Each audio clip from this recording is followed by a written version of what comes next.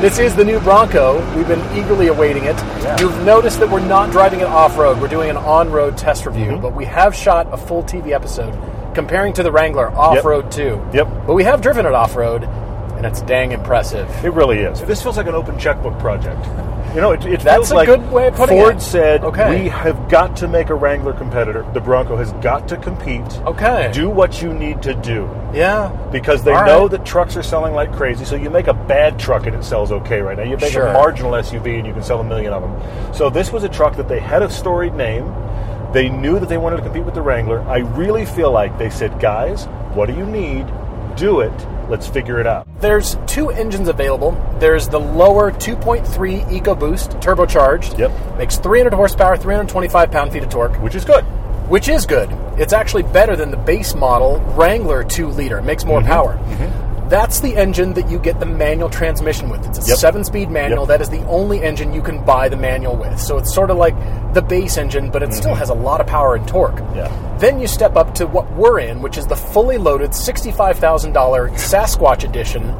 It has the 2.7-liter twin turbo, 315 horsepower, 400 pound-feet of torque. about 400, 410, somewhere in there. It depends on You what get a little more if grade you of run fuel. premium, yeah. But that's a lot. Yes. It also sounds really good when you stick It does, yeah. It actually sounds close to V8 noises. Just it makes truck noises. That's all you need to know. It sounds trucky, doesn't it? Yeah. So with this engine, you've got the 10-speed automatic only for this one. The only way it comes. And here's the other thing about it, is the minute you say, I want the all-off-roady goodness 35-inch tire Sasquatch package, you're instantly in the bigger engine with the 10-speed. You cannot do that with the lower engine manual. You're upgraded, and you kind of need the power, even though I think the lower engine, the base engine with the manual, will be a lot more fun. Yeah. You can do so much off-roading in this thing. It's so capable. But what we're looking at is what people do is spend a lot of time on road. Yes. If you're buying one of these, sure, you're probably a hardcore enthusiast and you're going to take it off-road, but maybe. Well, I think more so than, we'll say, a pickup truck owner. You're going to go off-road more than you would in a pickup. However, I also think more. that right now the Bronco is in that place where everybody's talking about it. I think a lot of people are going to buy this that are not off-roaders just to see if they can want to be one of the first people that has a Bronco. I suppose so, but good news, it's not a poser vehicle. It's not. No, it does. It's very capable. Absolutely, but it's one of those zeitgeist cars right now where everybody's talking about it. And I think people that have no use for it are going to buy one, and it'll be interesting to see what those people think a year or so in. Are you starting to become an off-roader, or do you realize this is way too much truck for me? Because this is could be designed to be hardcore. It is, and it's large. This is fresh packaging. As you said, this is a clean sheet, and Ford has prioritized people and mechanicals on the same level. Yeah. So it's not like a Hummer. We'll say, remember the Humvees where they had 9 feet of mechanicals? Yes, you're way over here. And the rest of it was center console. And a little tiny space for passengers. It's not like that at all. Even though it has a pickup truck feel, which I wasn't expecting. It has a larger, taller, heavier feel about it. It rides like a pickup. Expecting. It does ride like a pickup. But you're right. They did a good job with their space, but they've got a lot of space in here. This is both wider and taller than the Wrangler. Yeah. Which is crazy because I've never thought of the Wrangler as small until I put it next to the Bronco, and with the Wrangler's not that big. Yeah. And the Wrangler is big. So there's that. Of course, the 35-inch tires help the height. This is just so imposing. I mean, I know prior Broncos had slab siding, but this is that to the extreme. Yeah. Listen. That's just light. It's not like this thing is a rocket ship, but it just moves consistently. It just has a lot of thrust. I think it's always got a little more power than I expect because it's got that turbo readiness about it. Yeah. And of course, it's modern turbo, so it's just, the wall of torque that exists for all of the RPM. So it has that. And that twin turbo is a lot of power out of this thing, and it's good. Just over 5,000 pounds. This is a heavy, huge thing. It's unexpectedly heavy. I agree with that. However, that engine, in spite of also then seeming like a small engine size for the size of this vehicle, does a really good job. Yeah, it does. Well, you're sitting up high, and I think that's going to appeal to a lot of people. And this is total old school with a lot of modernity thrown in because Ford had to. And when you're starting with a clean sheet, clean chassis, at the beginning, you can make a lot of decisions to make it very capable like they've done, but it feels like you're sitting up high. You are. Well, especially with the 35s. But it has just a bigger, Bigfoot kind of feel than I was expecting. Thank God for grab handles, because you need them. Yeah. You are ascending into this vehicle. There's no I'm going to climb in, but no, you're just bring the gear. It's going to take a minute. You and I are big guys. It's still a challenge getting in and out of this thing. Yeah. I mean, once you're in, you're comfortable. For There's sure. a lot of great space in here, and the backseat passengers are actually happy. When we're sitting back there, you're finally actually happy. Stylistically speaking, this seems simple, right? Just it's also enormous. Boxes upon boxes. Yes. But you look at how the surfaces are treated at their edges, like the edges of the hood and where the fenders return. And on the vertical sides of the car, you can see things are leaned in where it starts to denote just a clean shoulder line, and then the greenhouse grows right up out of that. But it has a military kind of look to it. It definitely does. I am in the minority. I don't love the styling of this, but I can't deny that you notice. You do. You can't help but go, what is that? Oh, that's the Bronco. But there's a cleanliness to it. It's not extraneous. There's not a lot of over-the-top, look at what we did just to make it the new Bronco. There's almost a lot of restraint in doing just clean slab surfaces. Restraint a code word for boring? Is that what that is? Maybe so. Yeah, anyway, okay. This will sell. So you've got trail sights on the tops of the fenders up here, so those are actually helpful, so spotting the corners of your vehicle, which is great. And you'll notice that the approach angles, both front and rear, it looks symmetrical. The only thing that's different is the hood. So you'll notice the front overhang is pretty much the same as the rear overhang. So it has a very particular look the Wrangler doesn't have. That's a good point. Which means it's differentiated. And in the interior, it's a little bit plasticky. I mean, we're at $65,000, but we're not expecting a luxury car here. Well, we're also clearly something where they thought this is going to get hosed out. I mean, that's been Jeep's thing forever, and they were so looking at Jeep that the designers we've been talking about, all of the little design Easter eggs, little design flourishes that happen here and there, which Jeep has been doing on the Wrangler. It's clear that Ford said we need to do a lot of those, so those exist. And then, of course, one of the things that Jeep does is it has a drainable interior, so that changes your material choices. This definitely is something where if we get this wet, it'll be fine. It'll be just fine. Bronco and Wrangler, it's like a pissing match now.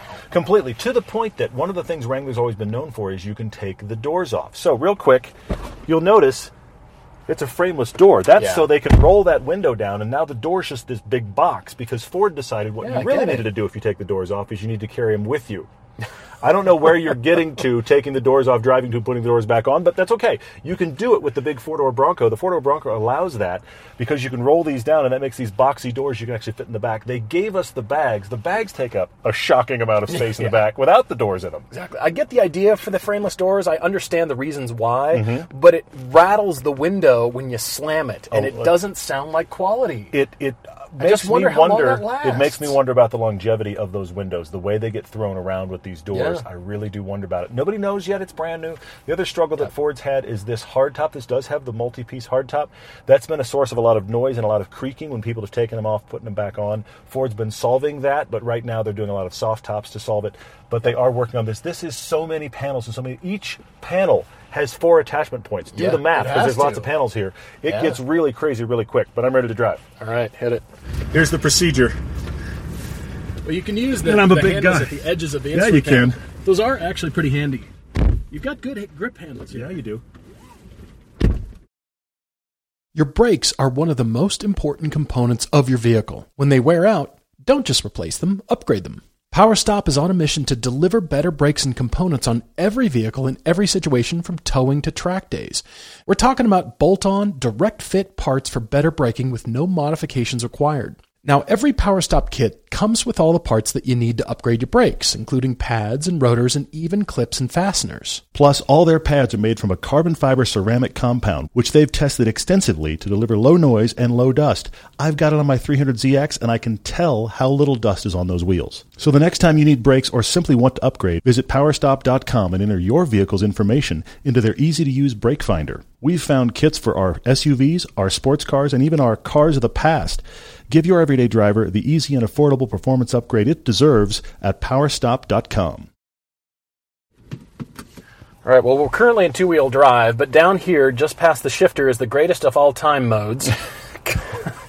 It goes over any terrain, but you know they're playing off that to the point where I think the family of Muhammad Ali might need to call Ford and have a little word. There might be a conversation among lawyers, yeah. But still, so we're in 2 high, and this is where you make your selections, but you've also got 7 different modes when you spin the wheel, this textured ring around the panel, this dial here. So that's how you access, and it'll show up on your instrument panel here. I was on eco mode there briefly. Oh, good. Hang on, let me find normal I'll deal with. Yeah, okay. Normal we're fine with. There's an interesting thing that's happening with this that hasn't happened in a lot of things we've driven of late. Okay. I, for one, am fully guilty of complaining about where is my space I don't fit. That's not an issue here. Yeah, it really is. This is enormous. This is the rare vehicle that I've gotten into and felt like I'm not big enough. It's so huge. I sit here and go, how on earth? Who was this built for? On the other side of the equation, it's not who is it built for small people. It's like, what is the scale of person that walks up this and goes, oh, that's just perfect? Because this is huge. And I'm not saying that's a critique at all. You can hear these big 35-inch tires sing. They do sing. There's a lot of wind noise from this top when you're going fast.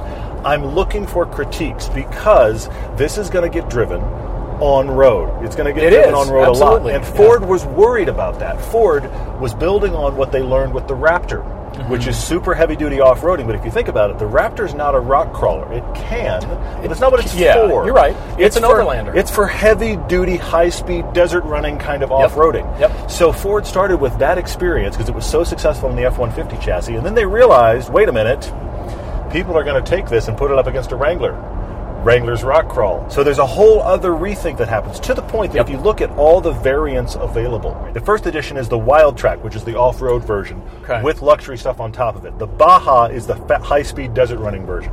So you have to pick your version of kind of usage you're going to do. Your usage is going to be Starbucks. That's your usage for most people. For a point. You're going to see these on the 405 in Los Angeles commuting to the middle of the city. It's going to happen. I just hope you then take your Bronco and realize how great it is down whatever road you pick. We did a pretty hardcore track with these, and it was actually great. This and the Wrangler really do just trade punches on how good they are to drive on road and off, but this wins on road. Yeah, definitely. Well, this has the remote reservoir Bilstein shocks all the way around. And when you're following this or looking at this into a corner, you can see the lean. You can see how soft this is. Yeah. It's not designed for on-road, but it's actually decent. I wasn't convinced at first. And from a passenger riding standpoint over here, I can feel lean. You throw it in there, and the whole thing it's really soft.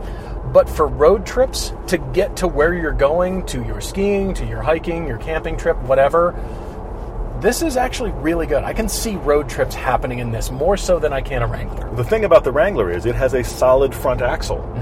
Ford specifically decided to not do that here for on-road capability. Because the Wrangler, as a result, has this constant situation of micro corrections when you're steering it. This, it turns in pretty quick and it stays pretty consistent in its line. Even on 35s. Yes, it does. That's impressive. In spite of the soft suspension and the huge tires, it still is a very consistent thing to drive in corners on pavement because, and it doesn't even sound like it should be a revelation, but because it has an independent front axle. Which the Wrangler does not. But on a giant, focused off-road truck, that is a bit revelatory. Hang on. Speaking of revelatory, this thing has power. Yeah, she does. Goodbye. Yeah, see, it sounds really good. Lot, and it's a lot of power. For something once this you're heavy, moving, now you're moving. I'm very impressed with what Ford has done. I think that right out of the gate, they have created an absolute Wrangler alt. I don't know that it's the Wrangler got schooled. I don't know that it's that. No, I agree to that. I agree to that. The Wrangler's a difficult target because it's existed by itself for so long, and the person buying a Wrangler wants a Wrangler. Yeah. So as a result, they have really entered a market that was a little bit difficult, but I think they've really had just about as solid a hit as they could here. Well, what I see this as a bit of a market niche too, even though it does compete against the Wrangler and offers you that alt, this is now more of an SUV than most SUVs have become. They've become tall cars. Sure. Yeah. They're fair point. Pretty weak sauce when it comes to anything off-road. This is not that, but it's not a full-size pickup, and it feels like a full-size pickup. It does. It's right in between, and if you're looking for something with that feel, the ride height, capability, certainly off-roading. And with these 35s, you get almost a foot of ground clearance. That's impressive. Now, you can put 35s on a Wrangler too. You can put 35s on whatever, but right out of the box. As far as cost, though, Ford's asking for money. They are not giving these away. And this is fully loaded at $65,000. Now, it's not hard with a Rubicon to get into the 50s. Yeah, once you get into the Rubicon, But breaking $60,000 on the Wrangler is a little bit difficult to do. And this, if you actually get it probably the way you want it, which is quite similar to this, it is going to be $60,000, $65,000. That's a lot of money.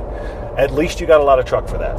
The best part about it, though, is the configuration. So you can truly build the one that you want. Yes, 2-door, 4-door, any kind of trim configuration.